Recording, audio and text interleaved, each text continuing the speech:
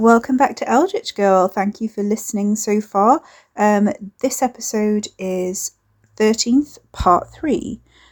So we're starting with chapter 2, Lord of the Flies. In this chapter, we've got some bird death and Ricky doing some entrail reading. We've got some musings on mortality and we've got considerations of death. So enjoy this, I guess. Yeah, this is, I said in The Crows that Ricky needs a content warning all of his own, but we're 8 months on from The Crows at this point, and I think he's done a little bit of growth, like a tiny bit of growth. It's also, he's also grown to realise he has even more issues than we thought he did, but growth. Anyway, enjoy part 3. Chapter 2, Lord of the Flies. He tried to convey the compulsion to track down and kill that was swallowing him up. Quote from William Golding's Lord of the Flies. 11th of January. Fairwood House was silent under the moonlight, but it was not dreaming. It was thinking. Its Georgian facade covered an internal mess of add-ons and various architectural misadventures, the 13th century stone crypt the only remnant of the monastery it had been built on top of, some Tudor timbers still in residence, but the rest had rotted away and been restored fully just under a year ago. The locals nicknamed it the Crows, and it didn't mind that, but he liked its original name.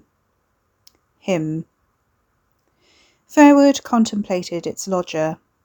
Richard Edwin Ricky Porter, autodidact, taxidermist, car thief, had got rid of its resident spectre, a violent whirlwind of arson and destruction, but now he haunted its halls and passages instead, and filled it with a scent of soil and sweat and crusting blood. He kept things neat, at least, and didn't spit on the bare floorboards. But yesterday he'd come home with something wrapped in old newspaper, and muttered some incantations, and it felt different. He was given to muttering to himself in gruff, self-taught Old English, but the house wasn't old enough to understand that, its 13th century stone roots more attuned to medieval Latin, with the vaguest recollections of Anglo-Norman and a lost dialect of Middle English. The only owner it had had who'd studied Old English at university was nowhere near fluent, and had forgotten much of it before she'd come to the house. Carrie's memories were not useful for deciphering his rhythmic verses, and it didn't know if he was reciting some saga or riddle to himself, or if he was composing something new. That aside, someone's heart was up its kitchen chimney. It could feel it there like a flea bite, the fresh organ nestled against the brick and starting to rot. It waited for him to come home and explain himself. It was waiting a while.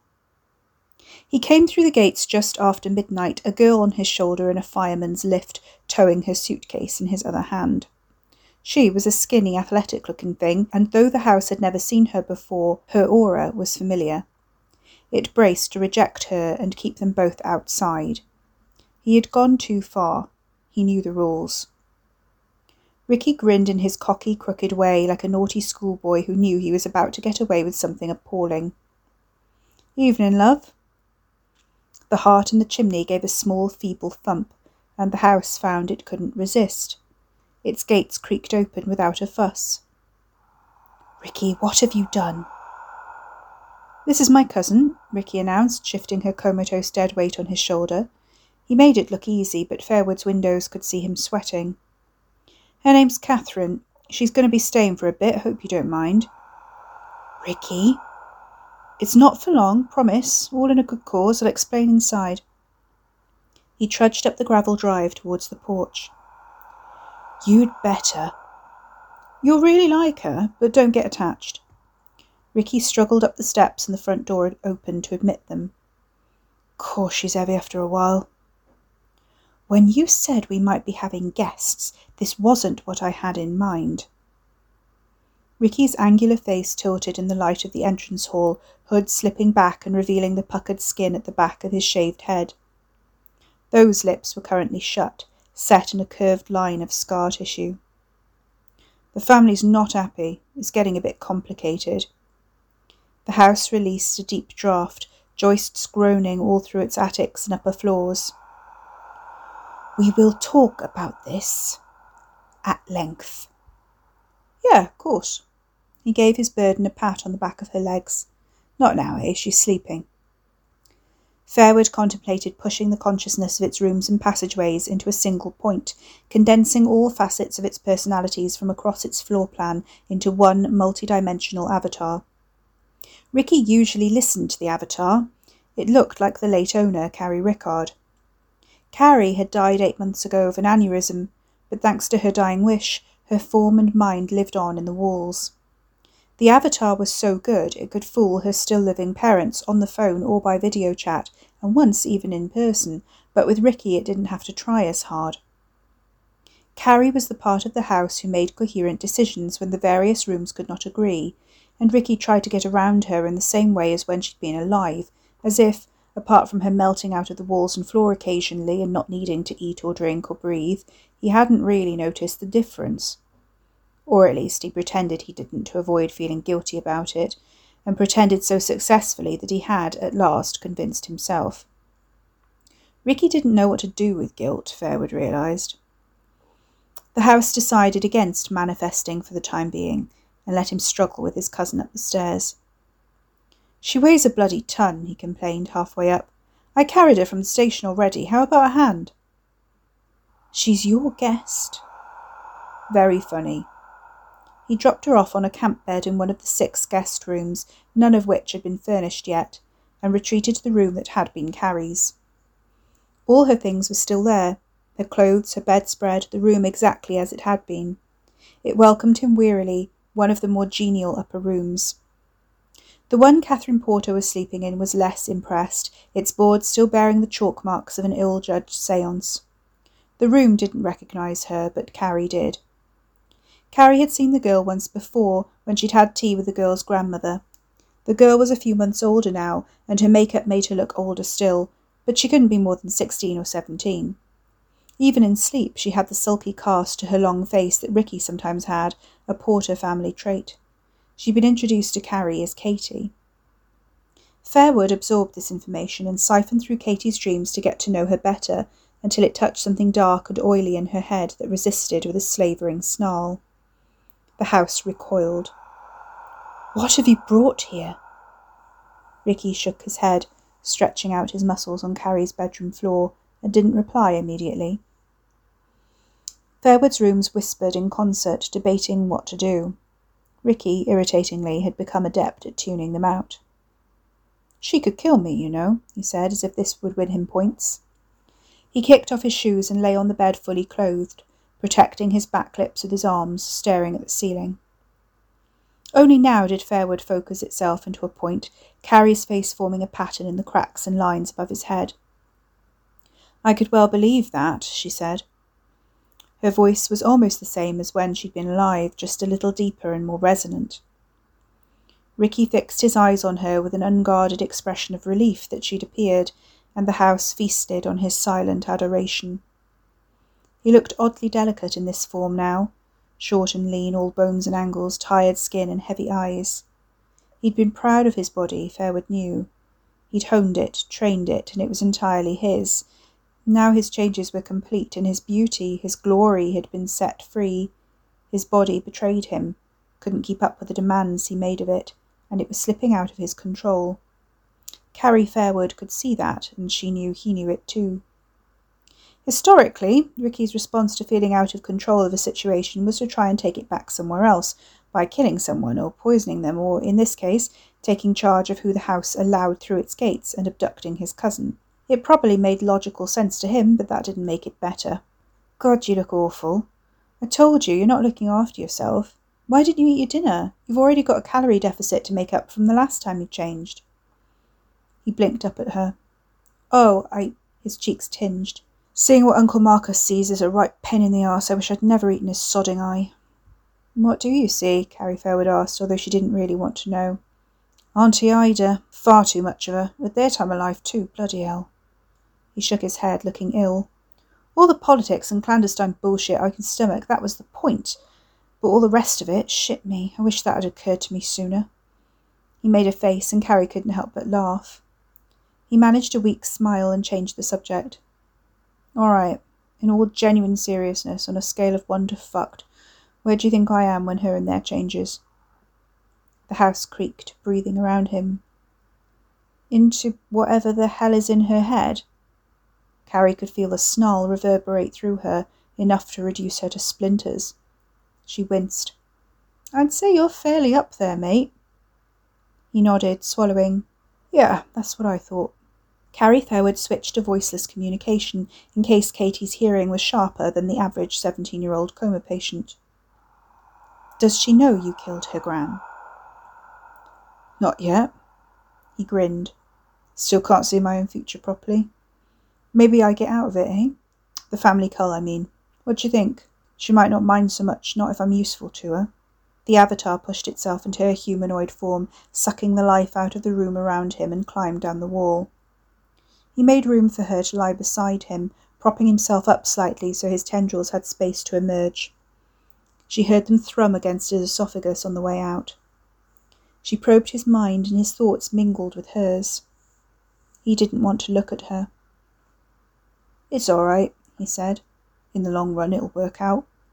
And you won't have to worry about me bringing body parts into the house anymore. I know you don't really like that.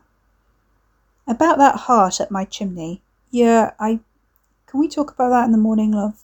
It's nothing, honest. It's for your benefit, that's all. I highly doubt that. He sighed. Best of intentions, I promise. She didn't say anything. Ricky's best intentions led to some fairly gnarly situations, so that didn't fill her with confidence.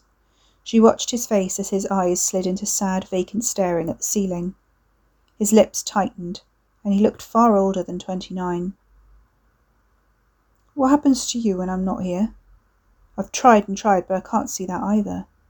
You're technically already dead, see, and I can't quite manage the fate of the dead. Yet. He was thinking about dying, she realised, and the room chilled around them. Don't be defeatist. This isn't like you. Nah, it's fatalistic, not defeatist. There's a difference. He shrugged, swallowing. His eyes were moist. I didn't think I'd get this far, he admitted. I got everything I ever wanted. That was a proper surprise. Thought the entrails were lying when I saw that. She pulled herself into his side and rested her head on his chest. Ricky had almost grown used to it, used to feeling safe, used to the weight and texture of her against him. She had grown used to him, too. I wish you hadn't done it, she whispered. What? Which bit? Yeah, that's the problem, isn't it? All of it, I guess. I wish you hadn't... I don't know. I can't unpick it. I don't know where it started. You wish I was something else. Not exactly. He breathed in her smell, loamy, warm, an old library in summer, the one she knew he liked. It relaxed him a little. You want me to be like Wes, or made up principles and vegetarian? I wish you'd see people as more than spare parts for you to use. He grinned. You want a lot. I wish you'd see yourself as more than spare parts for other people to use. That would be a start. Oi, haven't you heard? I'm a bloody god. She got comfortable, pulling his arm over her. You're still an arsehole. Charming. She looked up at him, window-pane eyes seeing through his. You don't want to die, do you? He shuddered behind his fixed smile. You're right, I'm being... Nah, ignore me. I'm not thinking clear tonight, that's all. I ain't gonna die. You're not sure? Carrie Fairwood didn't like it when he wasn't sure.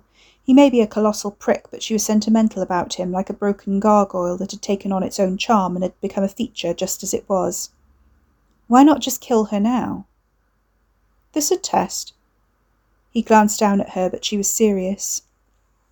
Nah, she survives to change. I've seen it. Does she only survive because you refuse to kill her because you think she survives? Carrie sat up, narrowing her eyes. Is this one of those self-fulfilling things? What if I did it? He made a low sound. You'd go in there and smother her with a pillow, would you? Crush her windpipe? Drown her in the bath? Little household accident? The house. I've lured people in before and hurt them. Yeah, when you were rotting, this is different. How? He stroked her hair, teasing the strands between his fingers. Love, you won't succeed. I've seen it. It's a waste of energy. She'll survive, and I don't want to see you damaged. Let her be. If it's my time, it's my time. She shook her head. You're an agent of fate, not its slave. An agent ought to have some agency of their own, don't you think? He shrugged, eyeing the enamel contours of her bare shoulder. He traced them with smooth fingertips, then ran his hand down her arm, letting it glide along the polished surface like the waxed veneer of the banister rail. His touch connected them with a mutual sense of belonging. You're getting better at this. It's nearly right. I can still tell, though. His smile was crooked and shallow. It slipped away as she pulled herself closer, watching him. You're the first place I ever properly stayed in, apart from at home. Never spent a few nights away before, until you let me in. She paused, his memories slipping through her mortar. That's not true. What about when you were a kid and doesn't count? And that time you slept rough for a bit. You're the first place I wanted to be. There, happy? He rolled his eyes. That's what counts. It was my choice to be here, that's what I mean. My first place away from home. My parents' place. You know what I mean. He looked away. You really cross? She studied him, wondering what difference that would make. Yeah, a bit. He only nodded, a short jerk of his chin. You sorry to see me come home tonight? No. She tried levity because he really looked like he was going to cry. His cheeks were drawn, eyes pink and moist. His jaw fluttered as he clenched it. Carrie tapped his breastbone lightly. You only have to look at my grate and it catches fire. He snorted and it turned into a choking cough. Behave. That was better. Her mind turned back to the current problem, comatose on the camp bed in her guest room. How many people have you killed? Ricky pondered this, not ever having kept score. Not as many as you think. Only a few a year. Since when? He yawned. Fuck knows. Don't matter much now, does it? I only done for a couple since I moved in here. Give the man a medal. I done everything else you asked. She stroked his face and he leaned into her hand. His eyes moistened, but he was getting better at holding it in. Something twisted inside her chest where her heart had been. Turn the light off, love. She didn't need to reach for it. The lamp went out and the house drifted into gentle, quiet slumber, letting his thoughts merge with its dreams. Chapter 2, Lord of the Flies, Part 2. Ricky's Memory, Soothsaying in October. Ricky sat alone in the coal cellar at Fairwood House, deep in contemplation. Around him, dead birds were arranged in a rough pattern in various stages of death and decay, their entrails spilling onto the candlelit floor. One was still twitching, clinging grimly to life with every ounce of fight it had, but as he watched, the light winked out of its bright, agonized eye, and it twitched once more and lay still. Interesting. He allowed himself a slow yawn and a stretch, unsure of the time. Maggots danced inside a magpie to his left. He nodded at it, poring over the putrefaction. His jaw fluttered. Merlin Sylvestris could prophesy accurately without reading the dead. He had read about it before. He thought that with his beauty now fully revealed, his glory fully manifested, that the secrets of the cosmos would fall into place before his eyes, regardless of which form he was in. Yet here he was, a few months on, and he was still rooting about in corpses and couldn't see his own future. The forbidden desire hadn't gone away either. He tried not to think about it, but poking at the ruined bodies only made it starker, mocking him. He could see any number of things in his beautiful form, feed upon the energies of lesser things, open his third eye and bask in the wonders of what was yet to come, but he still couldn't change it. The dance of the birds in the sky on previous evenings had told him he wasn't going to be the sole master of Fairwood House for long. All right, lodger. She didn't like it when he used the M word. He'd killed a few to make sure, finding satisfaction in their decay, but the entrails told him the same thing. She'd find others to fill her rooms. A house like this couldn't be content with only one inhabitant. It wasn't what she was built for. He couldn't blame her for that. He picked up the freshly dead sparrow, still at last, its final shudders only underlining what everything else had revealed. It wasn't often he lost his temper, but its beak was gaping in a mocking laugh, and he couldn't stand it. He clenched his fist, squeezing until the sinews stood out in his forearms, until he felt the small bag of flesh and bones burst and crack and ooze between his fingers. The coal seller watched, that vengeful part of her she kept under lock and key, and he fueled her thirst. "Why are you angry?" He grinned in the flickering dark. "Shouldn't I be? You said I'd be your lodger, your only one. That's not what these say. We're going to have guests." "When did I promise you that?" "We don't need anyone else. I'm all you need. I can repair you. I can take care of you. I can..." He felt the smouldering bitterness of Fairwood's bad memories pushing at him from the walls as the bird blood drained into her foundations. She sucked it up like milk. "Good old girl. I'll help you feel better. None else can give you revenge like me." "I don't need revenge now," Fairwood whispered. He stroked the floor, smiling crookedly at the flagstones. Out loud he said, "You should have seen all their faces when I changed in front of them. The family, I mean. They think I'm a god." "What are the eyeballs for?" The voice tickled the back of his brain, whispering gently. He glanced around at the mason jars on shelves above his taxidermy kit. "Insurance. I'm learning what to do with them." "And you really think I'd bring guests in here?" He sensed this was meant to be a joke, but he was on the defensive. "It's tidy, ain't it?" The whole cellar seemed to sigh. "There's no need to be so upset. You of all people should know the future isn't a straight line." He blocked her out of his head. He'd rather burn her to the ground himself than be just another lodger, a guest lost in the crowd. Bird remained squidged around his flexing fingers. The little broken body flopped wetly onto the floor. "I ain't jealous. Jealousy's beneath me." That was almost his grandmother's voice, the mantra deeply ingrained. He sniffed at his hand, inhaling the stink of blood and contents of the burst digestive system, and wiped it off in a ragged hand towel. He blew the candles out and kicked the maggot-filled birds out of his way as he headed to the steps.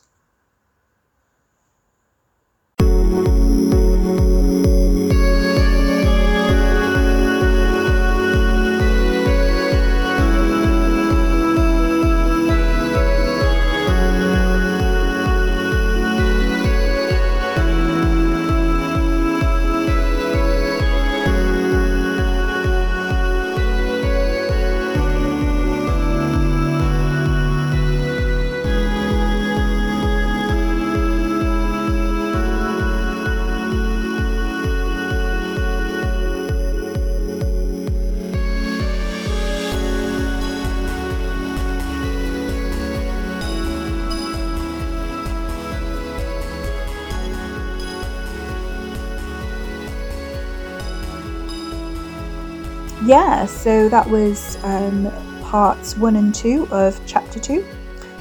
Part 3 of chapter 2 is coming up next week. We're going to have some bonus episodes coming up as well, so look out for more author interviews and some other fun stuff. I'm going to be doing some short stories, but I'm also going to be introducing Sasha Shaw, who is actually a cameo in 13th, and she has her own spin-off novel, which is going to be a slasher romance, kind of like splatterpunk, I guess, and that's being co-written with Ezra Arndt. Ezra Arndt is the new pen name of Nita Pan, who I had on the show last season, so it's a bit of an updated author rebrand there.